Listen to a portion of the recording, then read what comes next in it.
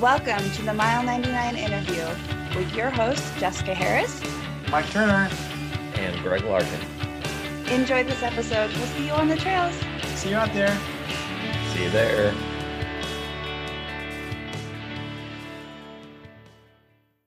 Good morning, everyone. This is Greg Larkin from the Mile 99 podcast, coming to you, at the moment, we're live in Folsom. Michael Lee and Kendall Young, just on the heels of Michael's FKT, FK TAM 300 is the proper pronunciation of the hashtag, I think. But basically an FKT, a 300-mile plus journey up and down Mount Tam.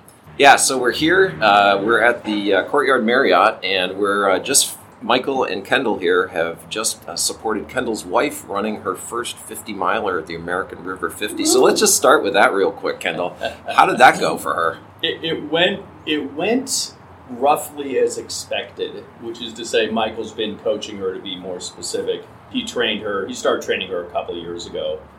He trained her for her first marathon and then followed up quickly with her first 50K. Of course, Michael suggested the next step, and she tends to always say yes to him.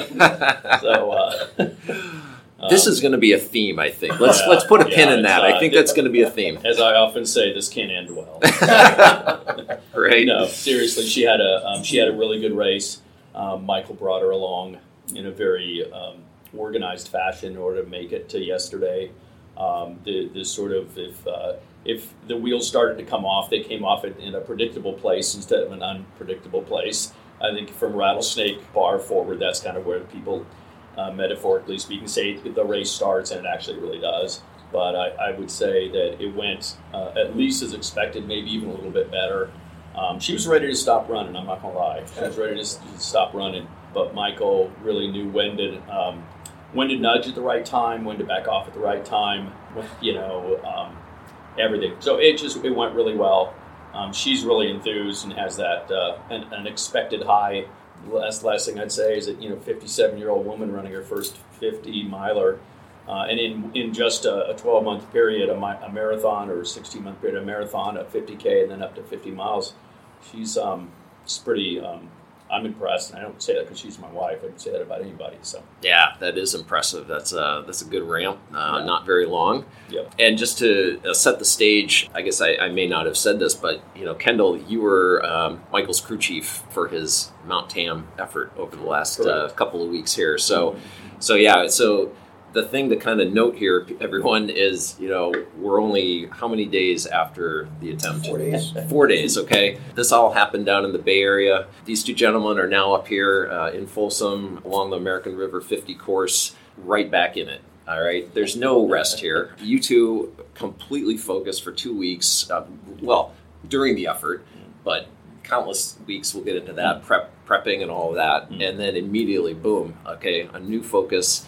Get your wife to the finish line of a 50-miler. Yep. You're out there all day yesterday. What time? The race starts early, right? 6 a.m. You're probably up at 4:30, doing all that. Finish up around 7-ish or so last night, I say. Yeah. So this is just like a constant effort. There's no off switch yet. I'm guessing there's going to be an off switch, but we'll get to that at some point. A little rest, maybe. But so why don't we kind of rewind it, and maybe we can go back to, was it last year, 200-mile attempt, right? Sure. And just sort of give us a little bit of a flavor of the last couple of years, how you led up to the 200, and then kind of what the mindset was after that, and sort of how the team started to form. The 200 started because I signed up for Tahoe 200. I drank the Kool-Aid. I paced a friend in 2019 at Tahoe 200. And I was very specific when he asked me to pace him, that I want to pace the last 50 miles. And the question was then, why the last 50 miles? I said, if one day should I actually do the 200, I want to see the worst part of your experience so that I know what kind of hell that I'm getting myself into. And so I did. We had some good fun during that episode. And then a week later, I signed up for Tahoe 200 2020. One week. But of course, as everybody knows, the pandemic happened 2020, and I trained all through until September of 2020, and we were still actually, when the race was canceled due to the fire, we were still going to run it. But then when the fire actually shut down Tahoe, we feel that they were just the safety issues, not to be wise to have my crew and volunteering and, weaving in and out of, danger zones. So, so it was just not the right time. So we took the sign from the universe and we just decided to shelve it. Looking for a couple of 150 miles. Headland had 150 miles, but then it was not quite a 200. Mm-hmm. And how it actually came about, in 2019 I had did an FKT of maximum ascent, supported ascent in one day, and that was 8 up and down to Tam. Mm-hmm. And Kendall and another gentleman, Norman Law, was actually instrumental being my support team at the time. So 2020, at the end of the year, December, someone came along, her name is Catherine Land, and she did 100 miles up and down Mount Tam. I'm going, aha! My record has been set, has been taken down, and so I got to go back and that's how the 200 became an idea. And then, of course, everybody go like, what are you talking about? Like, how many times is that going to be involved? And that became the intriguing factor to say, yes, that's not hard, and that's exactly what I wanted to do. And the team just kind of fall behind and rally around me and say, all right, what do we need to do? And we did Bruce Nguyen is also another intricate part of that team. I paced and crew Bruce at many 200s during 2020. And so we just got together, did the practice with the RV trailer and camping in the different locations and what have you. Worked out a lot of things, like the generator didn't work the first time. We can actually crank it up, and oops, nothing worked. And we got the Sola and all the gear that we need to get set up. But the 200 came together in 2021 March, and I think what seeded the 300 mile plan was I had such a positive experience. Like, Bruce had actually told me that, look, the blister's going to kick in after 100 miles. You've only done 100 miles before, and there are things that actually will happen. What's interesting was that what I thought would be, oh my God, 150, I'm climbing Tam over and again, and there's going to be places that is going to be awful. I have people that actually ran into me at 160s, 180 miles and say, how are you looking so fresh and not, look like you should look like crap? And I don't. And never did I actually during that journey felt like a wall there was one 4 a.m. ascend that I was just super tired. But outside of that, granted, I only slept for like 6 hours for 5 days. Mm-hmm. So yeah, I was tired. But the euphoria that actually came out of that experience, it was amazing. I mean, literally, when I crossed the finish line, I knew I wanted to go do more. What I learned, the lessons that I learned out of that was, I've always been a crew chief. I've done a lot of planning and serving other people for big races, big attempt. And the hardest part for me was to let go and not be the guy who was in charge and fall back into my team. And these guys held me up the whole way. And letting go gave me a different set of freedom. Mm-hmm. And that experience and that journey was like, oh my God, I had such an epiphany of emotion, roller coasters that I experienced. I want to lean hard into that, and I want more. So yeah. That's what's kind of seeded the 300. Wow. Yeah, I mean, that's great to see you kind of being able to take that mindset of always being the one to kind of coordinate and then just sort of totally giving up and just letting it go and letting everyone else just kind of come around you and just push you forward. That's probably a really hard thing to do. It took a couple of attempts. Literally, I came into the first 200 with a pace chart. When am I going to eat? When am I going to sleep? That lasted about a day.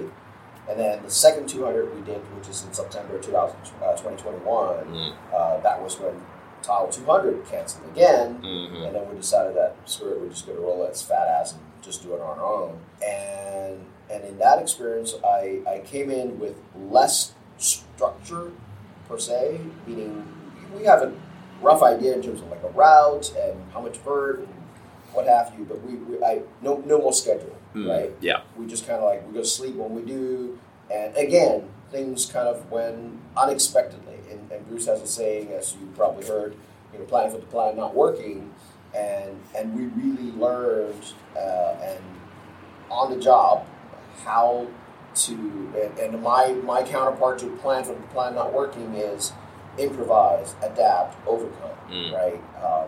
And being an IT person for a good 30 years, learning to roll with the punches and solve problems on the fly, that's what the team is really good at. And having good people behind you to be able to turn on and say, all right, you know what, I'm going to let you guys figure it out, and letting that go, be able to turn on, let go, was a key part of that experience, and having a team behind you to help you to do that. Yeah. That worked out really well, and so when I step up for the 300, I think all I had was the sign-up sheet for people that actually want to come pace. That's it. I have no schedule. I have no other plans, and we were flexible, meaning that I planned for 4 laps a day, and some we tried it a couple of days, and then 3 works better, and I'm less fried, and I'm actually able to turn on and go back and get better rest.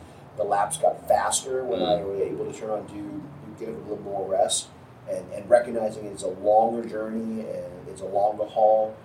So we were able to turn on and actually take advantage and just make fine-tuned adjustments and be flexible. Yeah. And every time we were flexible, the plan seems to work out a little bit better. And so I kind of lean more into that and adapt to it. And it was truly a trip. I mean, the part that I thought it was going to be the most scary and unknown part turned out to be the most amazing part of the experience.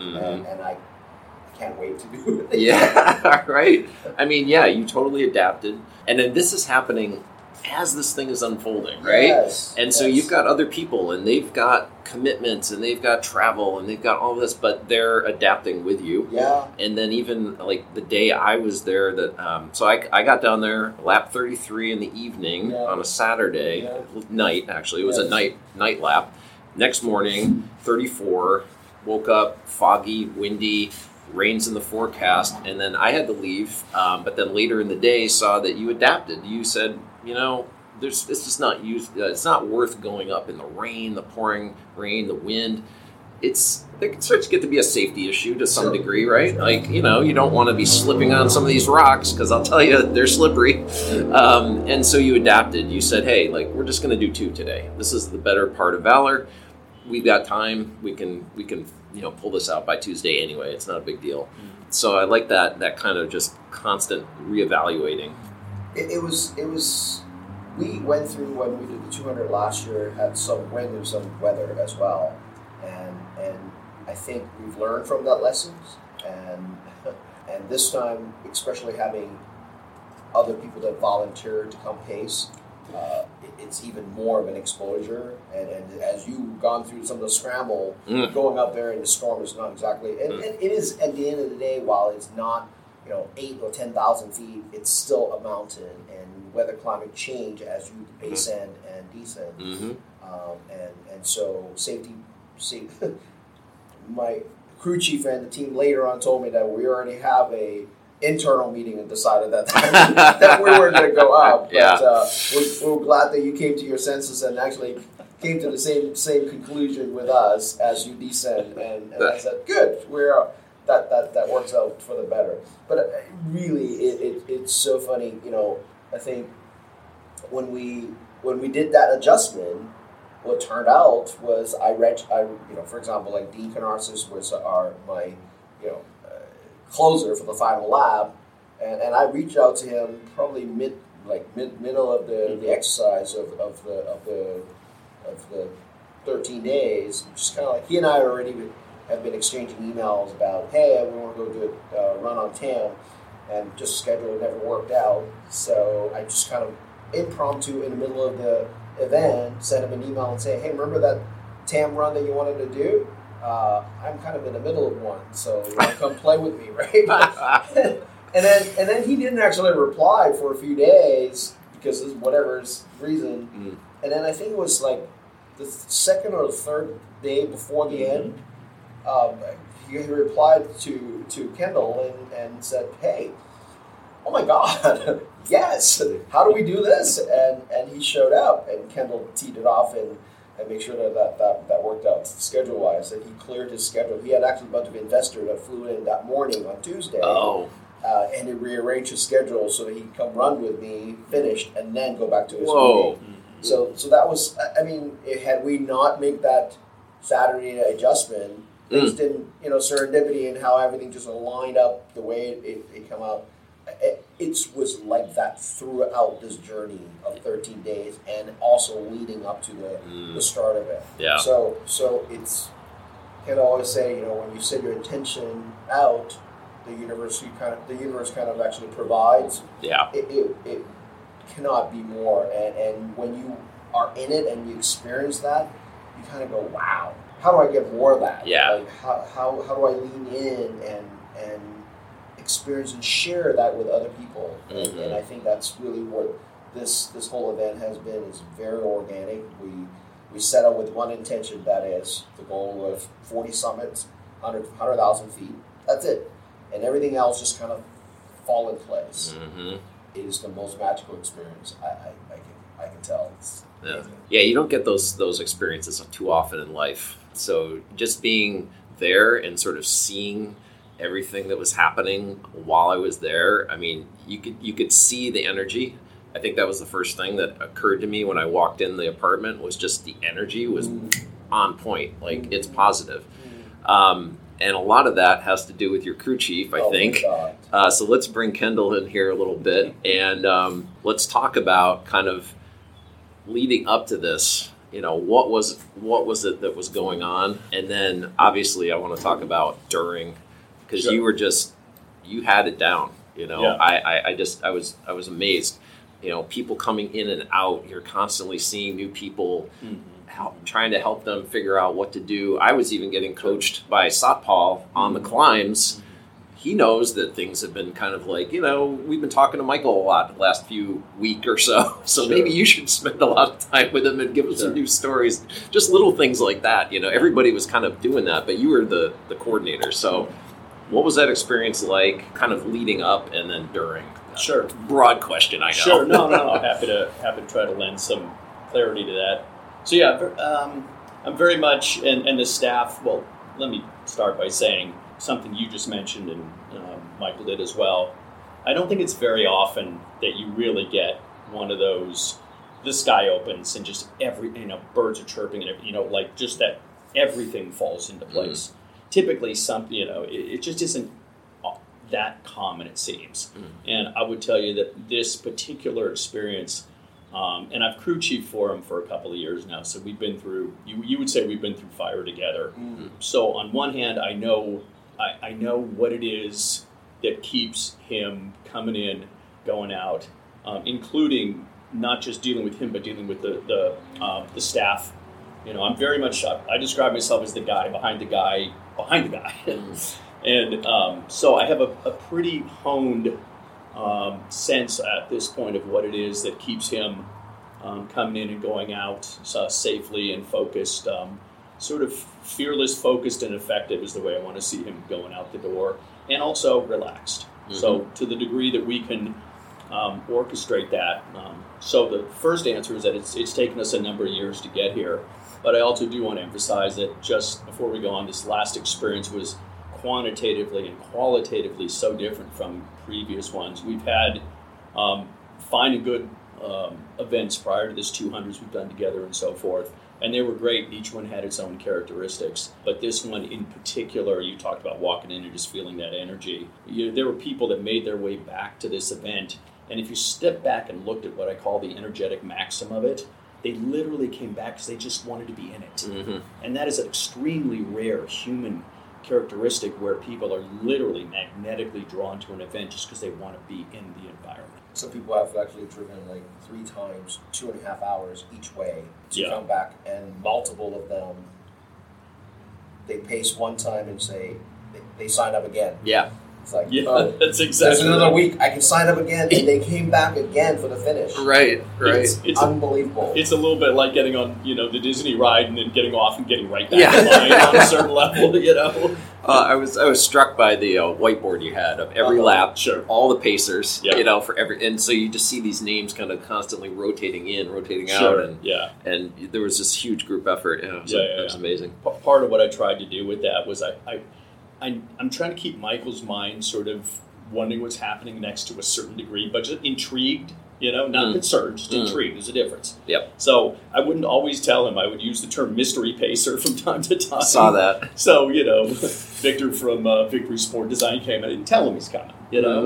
Other folks have shown up. I didn't really, and I just did that intentionally to give your monkey mind something to look forward to while you're kind of cranking through laps and that sort of thing. Totally. So, but back to your earlier question, I'll spend a few minutes here trying to shed light. I realize that this is sort of like the underbelly of this entire procedure, meaning you could go, anybody outside looking in would see all this machinations, as you will, happening without much sense of how that works. And it's like a lot of support of another human being. There's not a book, there's not a school you go to learn this. You just have to decide that you have a skill base for it and interest in it, and then you go about learning it. And the only way you would really learn that is for me to work with Michael in this case, and him we switch roles. He's actually teaching me at that point and bringing me along with what support looks like, so that I have a sight picture of it before I try to deliver it. Mm-hmm. So of course it starts weeks ahead of time, planning food, planning staff coming in and out at what times. We are a volunteer army, obviously, so we have to take into account people's there's only so much time people can put towards it, regardless. Mm-hmm. So the planning weeks ahead has to do with scheduling in and out of staff, what Michael is most likely going to want at what times, and luckily he's extremely structured personality. Some people aren't. Mm-hmm. I've seen really very chaotic crewing experiences, but I've never had one with him. I have had them in other sports with other people, but I haven't had it with him. The reason that his brain functions like an Excel flowchart. It's just, here's what I need now, here's what I need now. So he communicates so clearly, and he crystallizes it down to something that is actionable and able. We do have able to act, to work with. Yep. The other thing that's quite important, you've heard this a few times, improvise, adapt, overcome. It's not just a funny saying. It's pretty much tattooed, I would say, to the inside of all of our eyelids on team, because the ability to not dig in when something doesn't happen just the way you think your brain tells you it's supposed to happen is absolutely a priori to doing this sort of crew work. Because things are going to come, the wheels are going to come off, things aren't going to go the way you planned. He's not going to feel a certain, he might think he'll feel a certain way and not feel a certain way. He might want to eat something and change his mind completely, so forth. There's just an endless list of things that you just have to be flexible with. We try, really, the thing that got us through all this was, to a very significant degree, his attitude about all of this. My experience of him is that he doesn't basically ever seem to go to burden about any of it, which I think is unusual and kind of, I haven't, it's if he doesn't go to burden, think of it like a company on a certain level. The tone of the company is set by the person at the top, and then so innovation at the high end lends credibility down the line. The sort of attitude that the person at the top is experiencing comes down to the bottom line of your company. So the more relaxed he is, the more flowy he is, the more in the moment he is, the better for all of us. And the more able we are to bond with him and just be there to catch him. So that's certainly that's something that I really have taken away from this. And also just to be calmly attentive, but not overly so.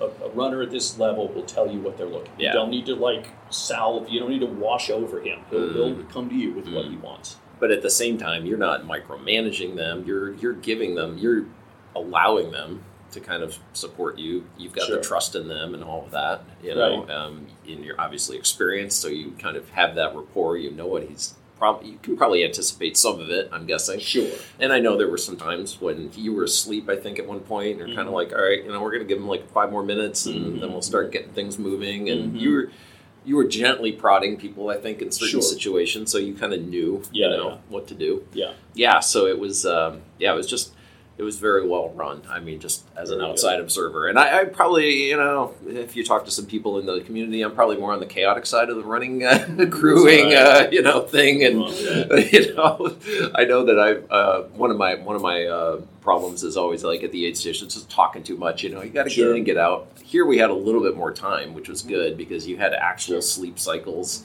you had meals, and you kind of dialed it into like, okay, we're doing 3 a day. Like that's what we got to get through. Not get through. That's what we're going to do. Right. It wasn't even like a job or a burden. It was like, this is just what we're doing. And so that hopefully, also relaxes things a little bit, you know, as opposed to like a race, like we got a time limit, cut off, this kind of thing. I like the flexibility here. A couple other things I would add is I tried my hand at trying to keep. I didn't want it to be a party. I wanted to be a support. And that's a really hard balance because some people come in, you know, and they're excited. They just want to be in it. And so I was really trying to keep people to the degree possible what I call grounded and here and just kind of calm. I spent a lot of time hushing people, even Michael at different times. It's an exciting event. Right. But at the same time, that energy, there's finite time, effort, energy, attention, and money. Every day you're on this earth, you've got these 2 buttons and you're just constantly adjusting for those metrics, shall we say. Yeah. So part of what I was doing was trying to keep, to the degree possible, the workspace as calm as humanly possible, you know, without quashing their enjoyment of it as well. That must have been difficult. That was difficult. That was difficult at times. Because you have new people coming in. So for the first time, they're like, wow, I'm here. Like, let's do this thing. You're already a week in. You're already, a week in, plus all the, both of you prep time and everything. So you're like focused. Somebody like me might come in and be like, let's go. Let's run up the hill. This is the thing. I get it. I totally get it. And so I was trying to not quash that, while at the same time, this is the house that Mike's built. So I didn't want to quash that, but I wanted to try to channel it to the degree possible. Great point. A little bit of a challenge. A couple other things before we move along, as it were. We did something this time. We've been experimenting the last couple large efforts, 200 plus, with how much real food can Michael actually eat. Because I think there's this, there have been for years, people getting along on gels and oatmeal and, you know what I mean? It's sort of like, so these things go on so long. I call this an ultra.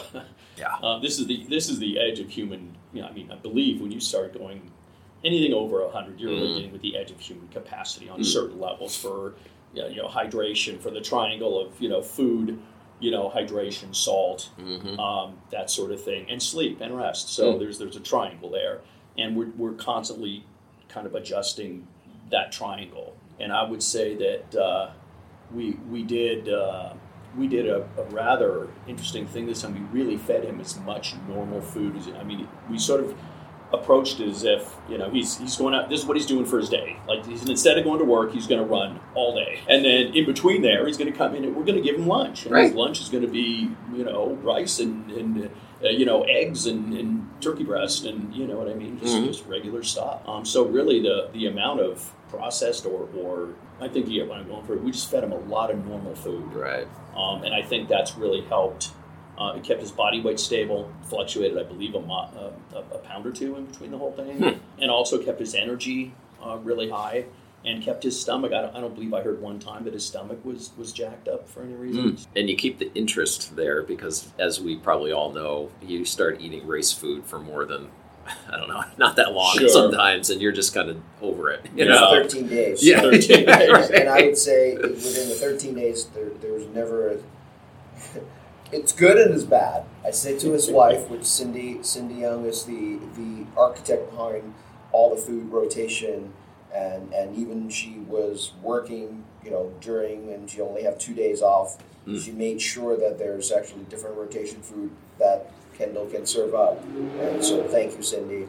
I said to her, it was both amazing as well as you have now ruined me. Because if I go to any other ultra event, God dang it, there's no way I'm going to get this kind of food and experience. So that means I have to always now run all my races as a fat ass. So I have full control of the rotation of food. Yeah, the bar's pretty high right now. Oh my God. Yeah. I have been very diligent in terms of taking a photo of every dish that I eat before I eat it. Yeah. And we have a collection of, a collage of all those dishes. So we're going to post it up because it will amuse the hell out of anybody that does an ultra. It will amuse how could you possibly be eating, banh mi. I saw some nice bowls of noodles and just, it was pretty much endless. I don't know, Michael. I can't quite explain the 5-pound bag of gummies, but let's just leave that aside. I know Bruce was just trying to hand those things out. He had a thing for the gummies. Yeah, man. He just really had a thing for the gummies. But it was unbelievable.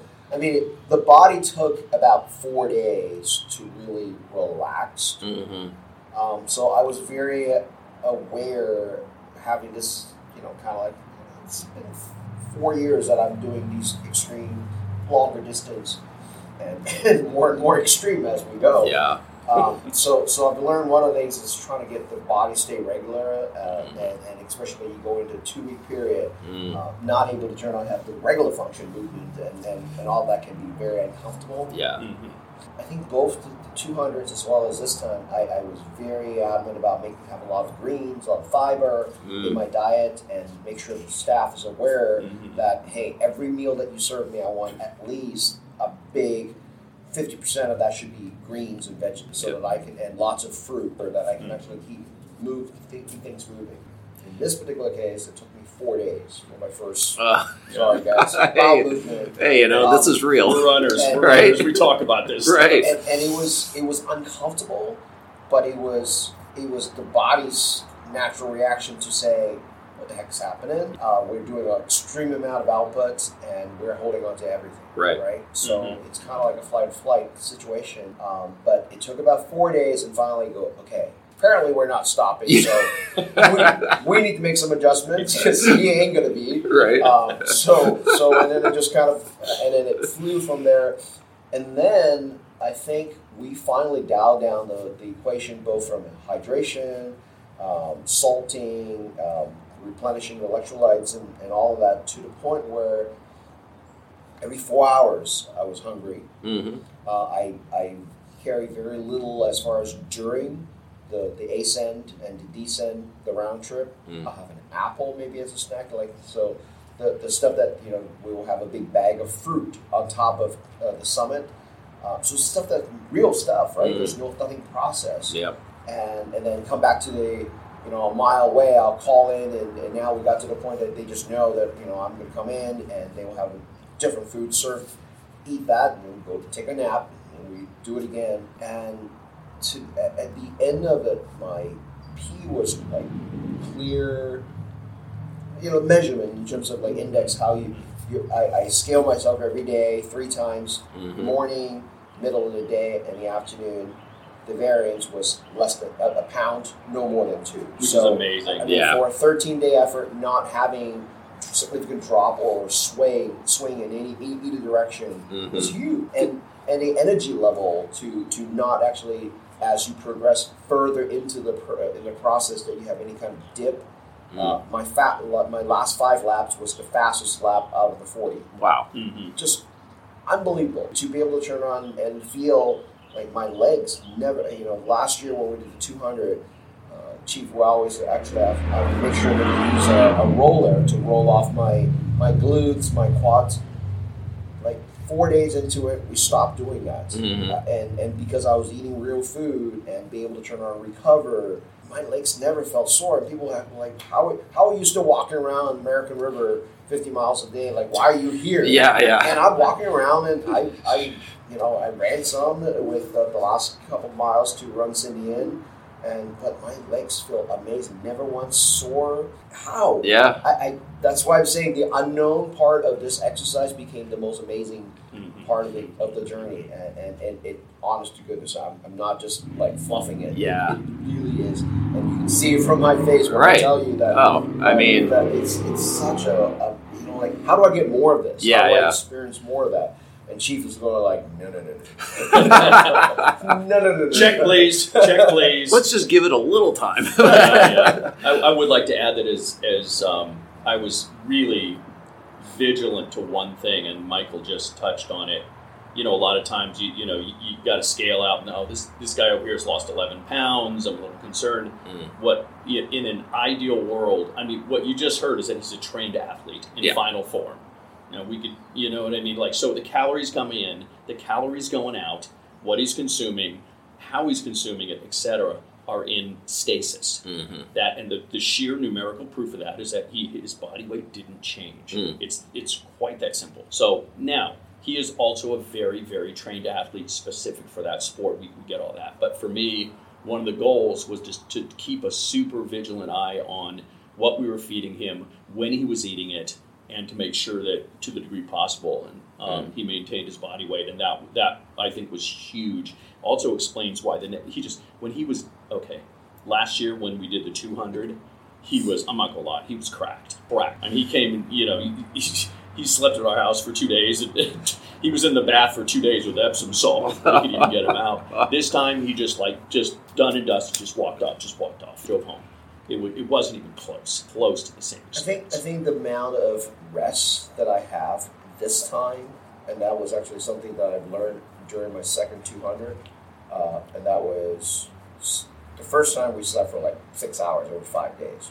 The second time when I did this 200 in September of 2021, it was Thursday, night 4, I would just beat, and I said, I'm going to crash. And I crashed for 5 hours. The next morning, I was clocking down the hill at like 9-minute pace. My legs feel amazing, and I was like, "That's the magic sauce, right?" I mean, obviously, and I'm sure there's plenty of ultra 200-mile runners out there. It's like, dude, when you're running a real race, you don't have that luxury.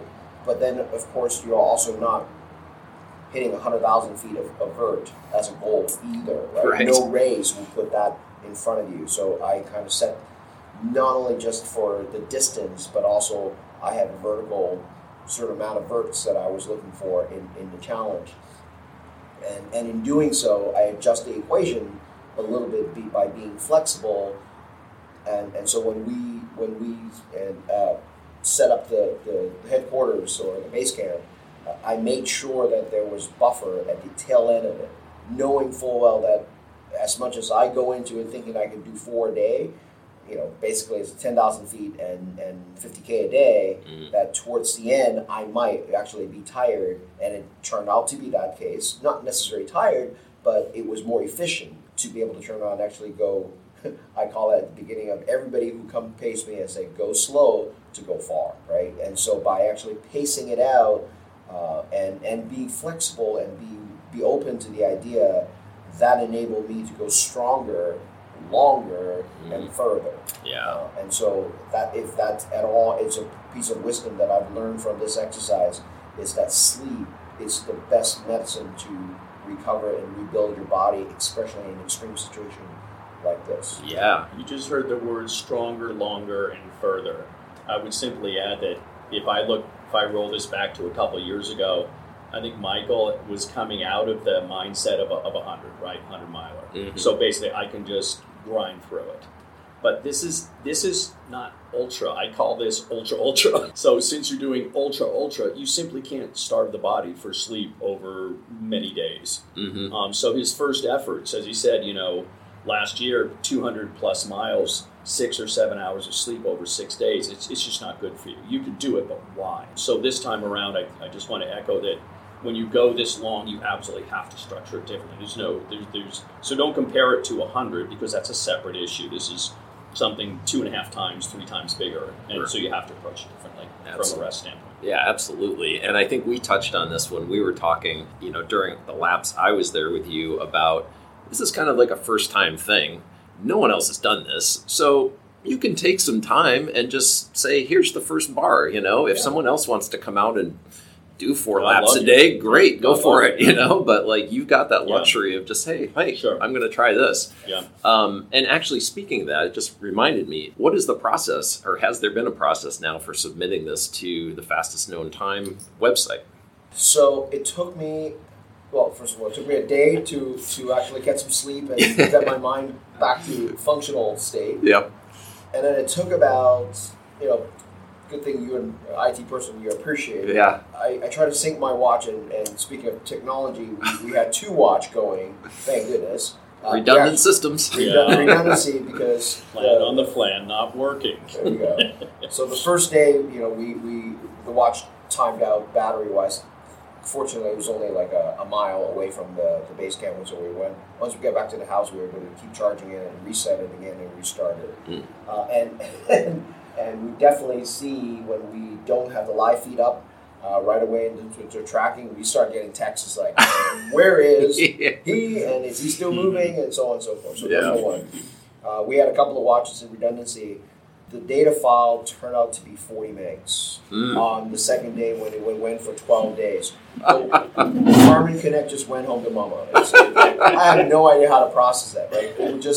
It would just try to sync it. It was just like nothing. Yeah. So what I ended up having to do is hardwire it into the watch, like a massive storage device, pull the file off, and then I try to merge day 1 and day 2 through 13 together, and then I broke the server, right? So I used some of the tools, online tools for merging fit files. Yep. And then most of those tools are only accepting like a 10 meg file. So when I submit a 40 meg file, it just kind of like, it just timed out on the server side. So we had to do some digging online and finally figured out, I merged it. So with the GPS drift, it came to 288 hours, 26 minutes as the total time and 385 miles. Even though the actual mileage, if you were to calculate, is around 320. But the fact that with, the whole GPS drift phenomena, over the course of 13 days, there's a lot of, that's the reason why we also don't care. So long as we've gone beyond 320, it's what the actual mileage.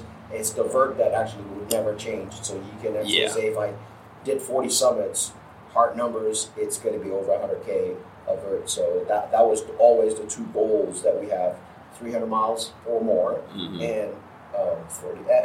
It's funny. I told I at lunch with my dad the other day. And I showed him the numbers, 385. He kind of looked at the phone and look at the number and look at me and look at me. I thought you said you were going to do 300. Like, where does this 385 comes from? Like, why? Like, that's almost 400 miles. Like, not all of them is actually I did, but he couldn't compute what the effort was, and that was a good one.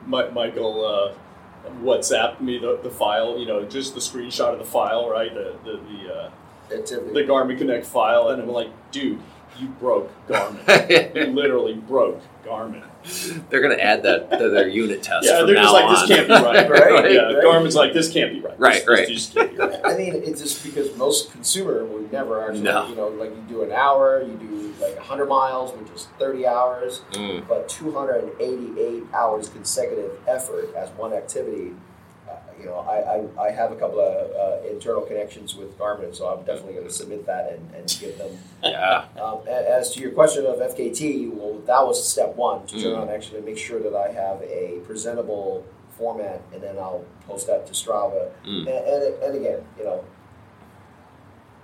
I know what I did, and that really is ultimately the most important part. I mean, even when I did the 200, I never submitted to the FKT because it was a personal effort. I was not looking for, sure, we'll put it on the board, and as you said, I'm not a professional athlete by any stretch. I'm just, I said to Dean when we were running my last lap, I said, I'm just a runner that want to try something kind of crazy. So I don't have like a dietitian, I don't have a special training coach to teach me how to optimize my body. I'm just doing like what everybody else is doing and keep tweaking the formula until it actually served me best. So this is my approach. And I'm sure someone else, younger, fitter, and be able to come back and if I, by doing what I did, inspire someone else to say, I'm going to go do 400, I'm going to do whatever. Amazing. That had just, I've served my purpose, right? Now if actually just someone else want to go do better, great. I would not be offended if somebody take my record down. That's awesome. That's at the end of the day, that's what this sport is all about, right? Getting other people excited about what we're doing. Well, and I would hazard a guess you'd be out there pacing them. Hell yeah. Oh, hell yeah. Oh, hell yeah. Put a game in front of human beings, they'll play it. Put a game in front of humans, they will play it. No doubt. Now, I do want to talk about something. You mentioned your dad. Yeah. Your dad was at the finish line. He was. Yeah. And that was special. What was that like? You know, I don't share the story. It took me a while to figure it out what happened. I'll back up a little bit. So a week before, or actually the day before the event on Wednesday, we start on Thursday. I was leaving. Dad kind of, gave me the good luck, take care, and be safe, have fun, and give me the hey, if you don't think you can get it, don't push it. Be safe. And he gave me a hug, and he got really emotional, and I got emotional because being Asian, the older generation, don't typically show a lot of he was not taught in his relationship with his father to express love and affection that way, and so no fault of his, but I don't expect that, and we never really had that kind of interaction a lot. The only time that I've ever seen my dad cry was at when I did my first 100 miles at RDL, Rio del Lago in 2015. He came out and he saw me at mile 50, and my team at the time had made sure that he was kept in touch, but stay at the hotel, don't come out here and wait in the dark of the night and windy and what have you, and we'll let you know, give you like 45 minutes and you can come out. And he, of course, my first 100 miles, I flew into the cool Far A station, and it was like chaotic, right? Everybody was jumping on me and switching shirts and feeding me, and I had 6 crew member, and everybody had a hand on me, and then I'm like, boom, I'm out of there, and it's like that was it. And then, but what he did realize that I was now leaving for the rest of the night, and he's not going to see me until the finish. I finished 29 and a half hours, so that was like 10:30 the next morning. And he came back out, saw me at the finish line, and I held it together for 29 hours, but when I crossed the finish line, I got really emotional. It was my first experience of that, and I cried. It was the most amazing experience. First. You only get one first. That's what I told Cindy last night when we on the final mile, half mile. I said, you only ever get one first. So remember this, because no matter how much it sucked at this moment, you'll never come back to this. The next time when you cross the same distance, 50 mile, 100 mile, 200, whatever, no matter how amazing that is, it's never going to be the same as the first time when you break through that PR. And so my dad came up to me at Rio RDL at the finish line and gave me a hug, and he was crying. And it just, I lost my stuff, right? So fast forward to this year, Wednesday, we finished the conversation. I had no idea why he was emotional. I mean, and then it dawned on me later on, I was talking to a reporter, that I had sent him sort of like I did a teaser video with the drone footage, and that the drone was showing how I was scaling the scrambling up the side of the mountain, and I realized that I had sent him that video also that morning, and he finally saw what it is that I do when I actually go running, and I think the magnitude of the fact that I'm actually going to be doing that one time is already, from his perspective, it was hard, and to see that I'm going to be doing that 40 times, I think it finally hit him that what it is that I'm trying to actually accomplish. And so when he saw me at the finish line, we both got emotional, which is, I think it was an important part of that experience for him to see that, and told me he was proud of me, and so.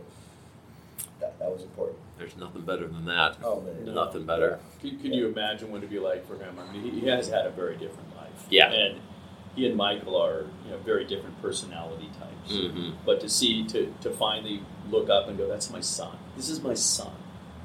This is my flesh and blood doing this thing. He must be. I can only assume he's enormously proud. It was funny.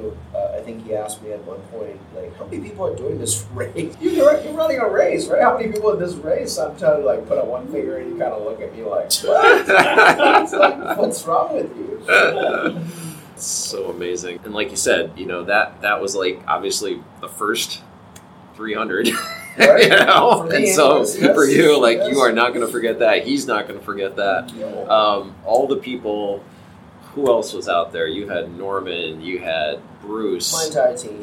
Paul. And I want to say, there were a couple of guys, Seth Paul and Bruce specifically, and Norman. Those are the core part of the team. Carla from Sacramento here. Yep. But going into this, the guys were, where do you need me? How can we help you? And I've told Seth Paul and Bruce, being that they themselves are very experienced ultra runners themselves, and I've paced them in Western States and Moab, Bigfoot, and so on and so forth. So these are the guys that actually know when I'm in the hole how to actually get me out, right? Yeah. Or how to get through it because they've been through it. And I was very specific about, hey, I don't need where I need you is actually beyond 200. 201 to whenever we finish, and so save your time. And I know one lives in Sacramento, one lives in San Jose, and we're in Marin, doing all of this. And I said, come when I actually in the unknown part, and these guys would drive round trip so that they can go home and take care of the family, and then come back. And they would take turn. They would talk to each other and say, all right, I got this night run covered. And you can actually come do the morning, and so people would actually go home like 3 a.m. or 12 when we finish, come back at 5 a.m. and just to show up. I mean, I own this. Unbelievable. I mean, there's no I in team, and I swear this would not happen without the support of Chief. I mean, he slept as much as I did, I told him, every door tap had his handprint on it. That his hand was on the back of my hand when I actually tapped the door, because it wouldn't have happened. But to see the guys that actually show up day and day and day, especially on the second week, and to see the look in their eyes reflecting back at you, how much they believe in you. It doesn't matter how much it hurt, how much tired, and I wasn't, but still, that gave you tremendous amount of strength and will to get up and say, you dare not disappoint these people, because they believe in what you believe. And if to do anything impossible, you gotta believe, but you gotta have people believe in you. And if anything, you can actually be that force for someone else. That's what you should pay it forward, ever. Sap, I just want to add specifically to amplify that. Sap Paul and Bruce just metaphorically went to the craps table and all in, pushed it all in. Because those guys were going home for 3 hours with their family, turning right around and coming back. I heard Bruce's story.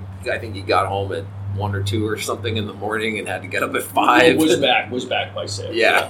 Those were also the guys. We did have a couple of dark nights of the soul before the 200, and I got those are my go-tos. Those are the guys I called and they said, I need you to call Michael. Just call him. And so they did. They caught up with him on the top of the mountain during a particularly challenging segment he was in.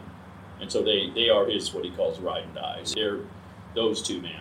Those are your guys. And those are the guys that actually are here that was with me. But there was so many people that have sent me, like, that couldn't be there. Every morning I wake up, both from social media as well as my SMS. I've got all these inspirational message and saying, look, we're rooting for you, just from, impossible, it's only impossible until it's done. Nelson Mandela, like inspirational messages that actually show up with like, memes and things and tears me up. First thing I open my eyes and I see that, and it's just kind of like, okay, you got to keep moving. And it wasn't hard. And there was never a point I'd say, oh man, I can't do this.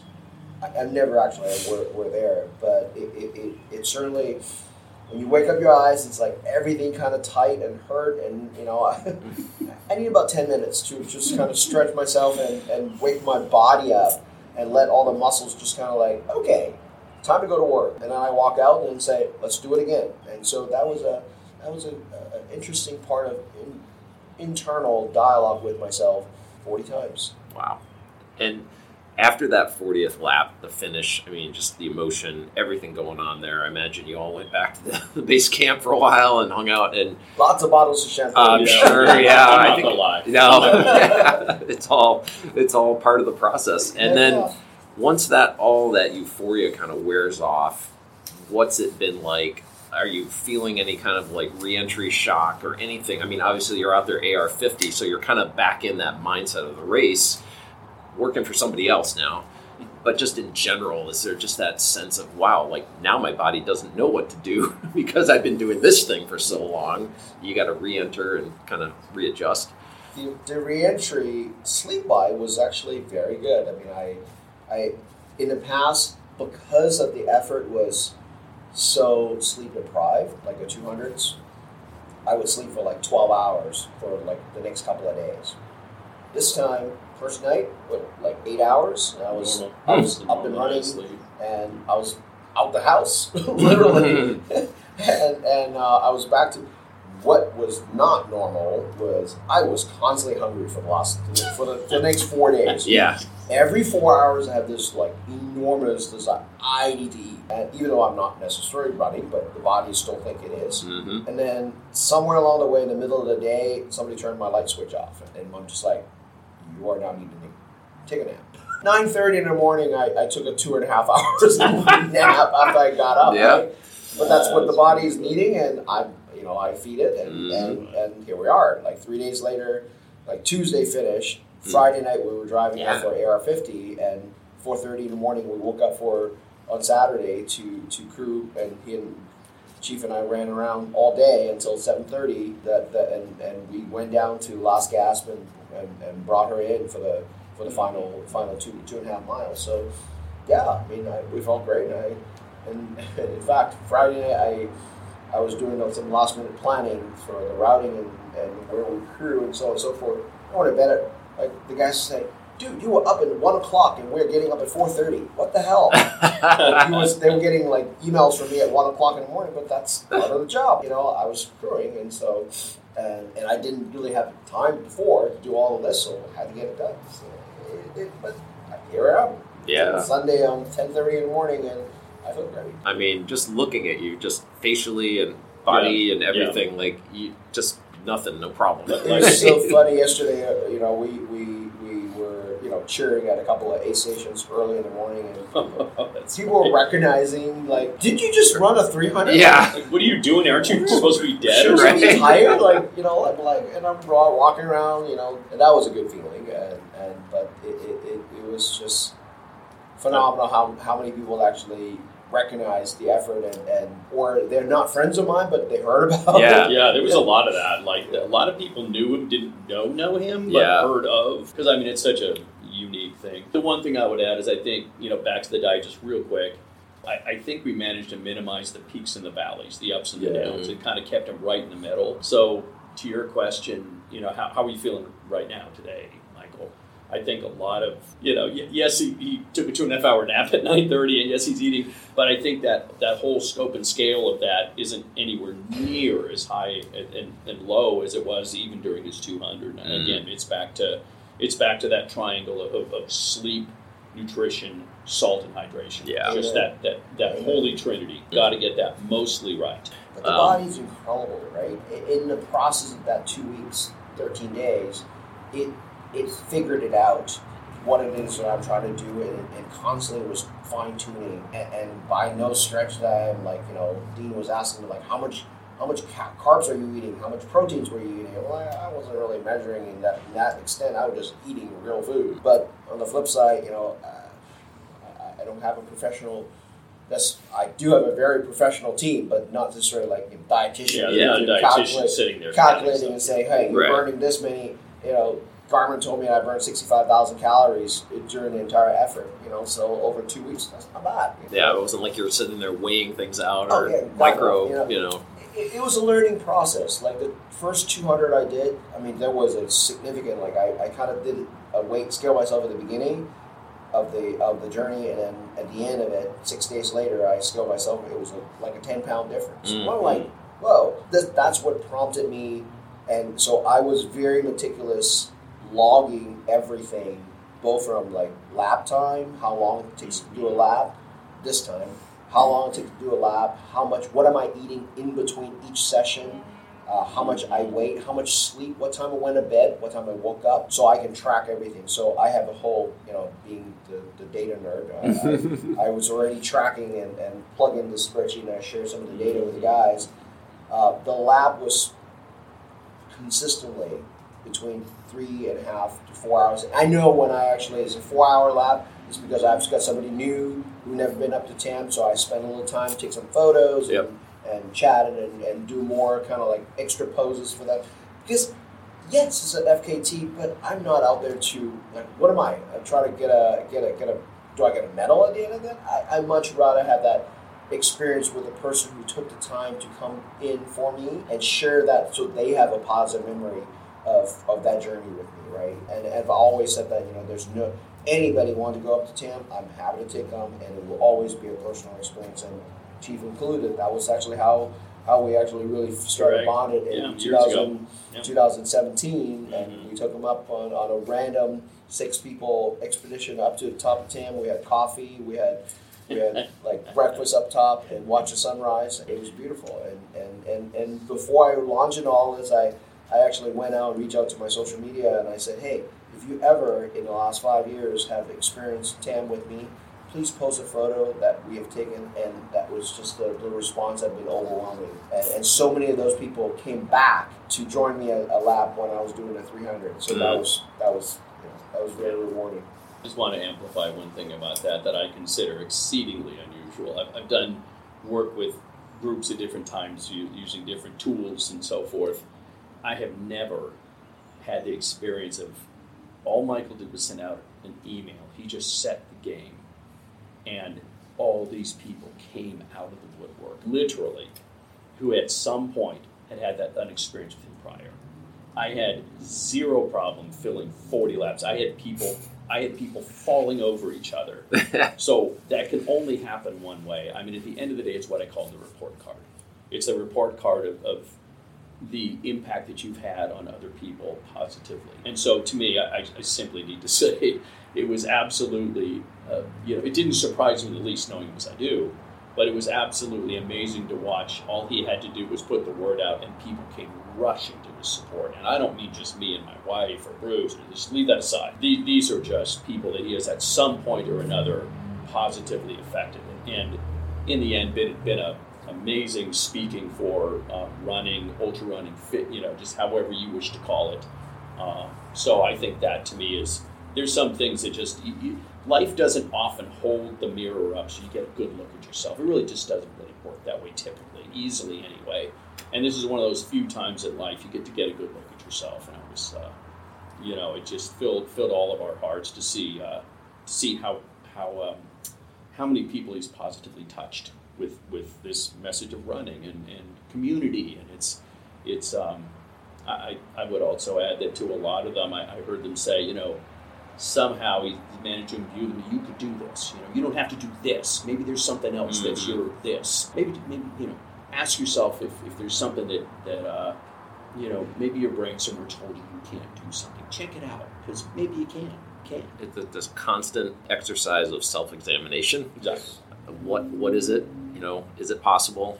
Okay, maybe I don't think it is, but what could it take to make it possible? That kind of thing. Yeah. at least try. Right. And I mean, yeah, you got national exposure on this thing. Hopefully not a cliche at this point, but I mean, we need these stories during this time, the last few years. I mean, it's helpful. I don't think it's a cliche. It lifts people up, you know? Really and to your point, like the community aspect of this, and that's, we were loving posting updates. Sure. I mean, even, I'll just relate this one personal story real quick. Like on my first lap with you, going up, we started around 8 o'clock at night.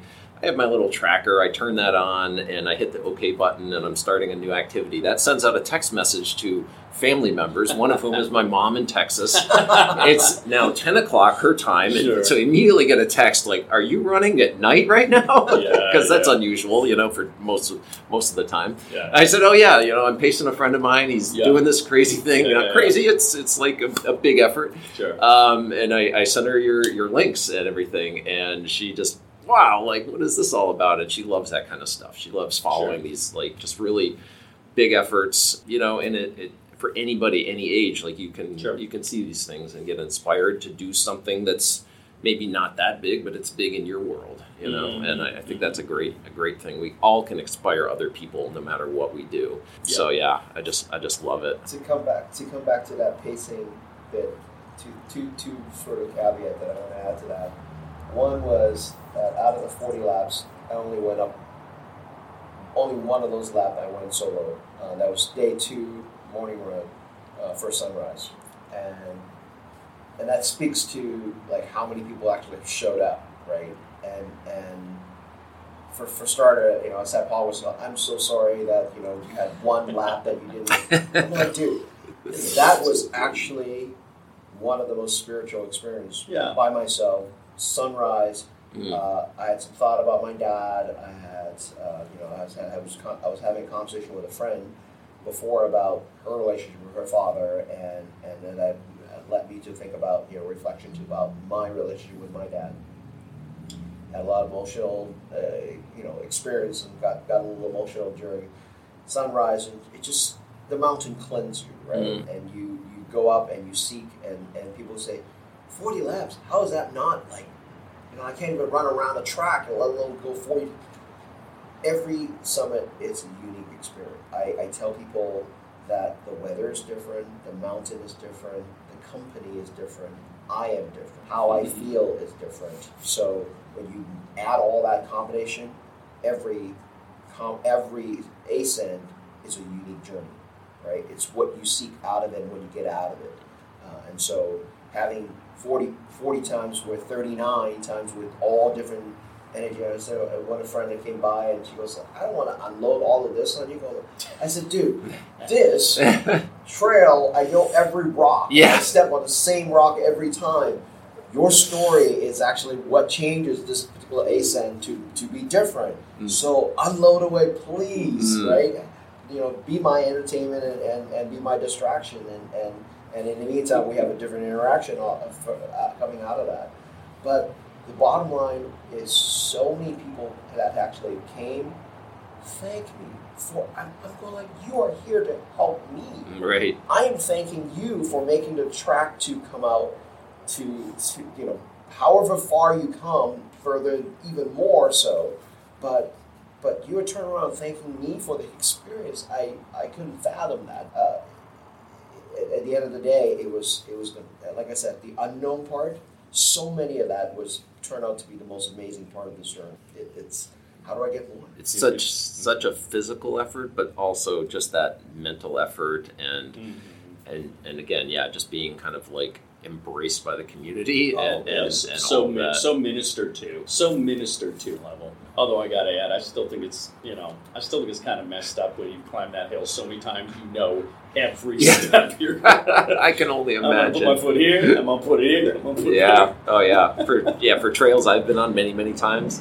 That same thing. You just have kind of a navigation that you follow. Literally know where you're gonna put your foot. And it's so funny because I've had a couple of people, Corral, Amalia, that goes like, and I was watching them, and they took a different route than like a different foothold step. And I'm like, oh, that's actually a better route. So I actually named that step by their name, right? So there's a tree that Cindy has that she always go to there is that Paul has a particular section of the trail, and so these people that actually. So now every time when I go up to Tam, when I go past that, I would tell that story. We have a little rock. How we rename Sitting Bull to Buddha Rock because we have a story for that. Right. So again, all of these people add flavor and color to my experience with Tam. If Sir Edmund Hillary can have the Hillary step on Everest, then Michael can have the Sat Paul step Absolutely. on Mount Tam. Absolutely. Gentlemen, this has been amazing. I want to just give you a moment. Kendall, I'll start with you. Just any final thoughts? Yeah. Results occur in the space that human beings create. Spirit through mind creates matter. Michael is really ministering to everyone. It's not an overused term. Look up. Just look up. Just see if there's something there that your brain has told you maybe you can't do, or maybe you've even thought about it. And just question that. Ask yourself whether there's a way. Is there some way you can reach down inside yourself and find that thing that you'd like to accomplish and realize that you probably, if you don't try it, you'll never know. But you certainly will get further by trying it than not. So I also want to add what a pleasure and an honor it is to work with Michael. He's the consummate professional as well as a personal and dear friend. So when you marry those two, I'm confident I'm not alone. He had 39 out of 40 laps. He had multiple people, so I'm certainly not alone in this. I'm grateful for the opportunity to work as closely as I did with him, and have endless respect and love for him. I hope he continues to set goals for himself and take the rest of us along on that ride. I'm sure he will. Wow. How about you, Michael? This has been a once-in-a-lifetime experience. We go take these journeys that of the unknown, and what's on the other side of the impossible seems so unreachable. 40 laps, the numbers, and just a sheer task, right?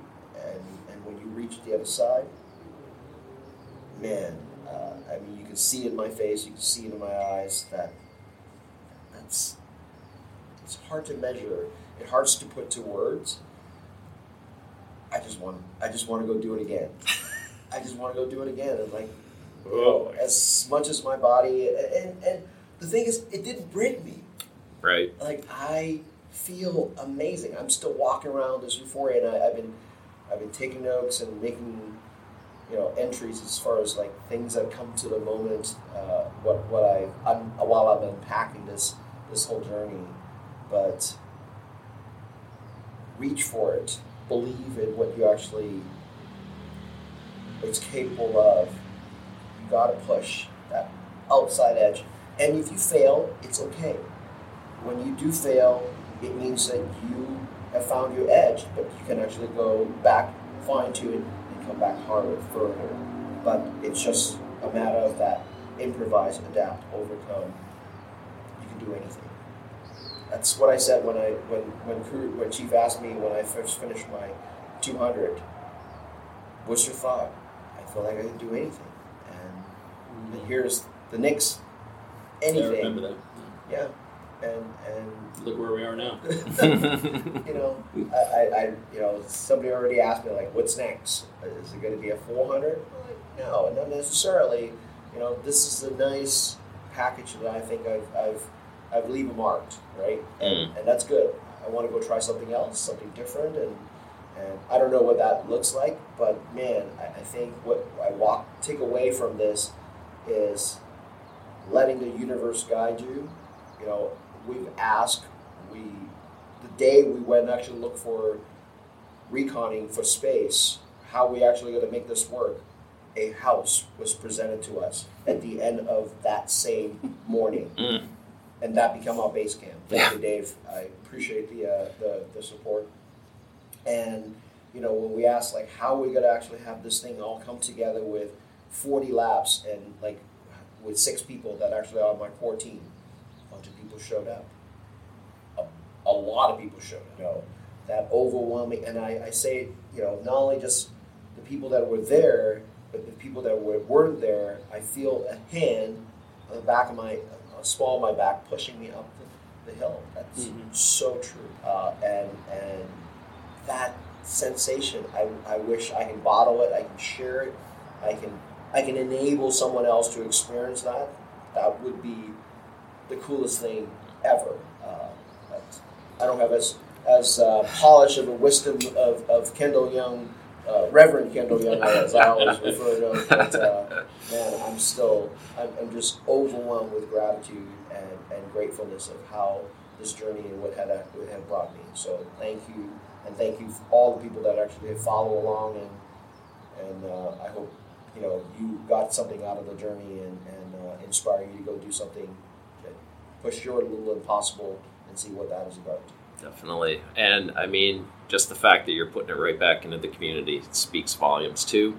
You're part of that push to whomever that person is on their back. So we love that kind of give and take about ultra running and many communities in the world. And we all kind of just have to support each other. Yeah. You've shown that in spades. And yeah, we're waiting for the next big thing. So take some time. I know you got some races coming up. We're going to be excited to see those too. So thanks, everybody. It's just been fantastic. I was really privileged also to just be able to experience this event in person and just taking the time after, I'm sure, a long day yesterday and a long couple of weeks to sit down and spend some time with me. We're really looking forward to it, getting it out there. I just want to say on behalf of my co-host Jessica Harris, Mike Turner, and I'm your host, Greg Larkin, thanks very much for listening in with Kendall and Michael, and we will see you on the trails.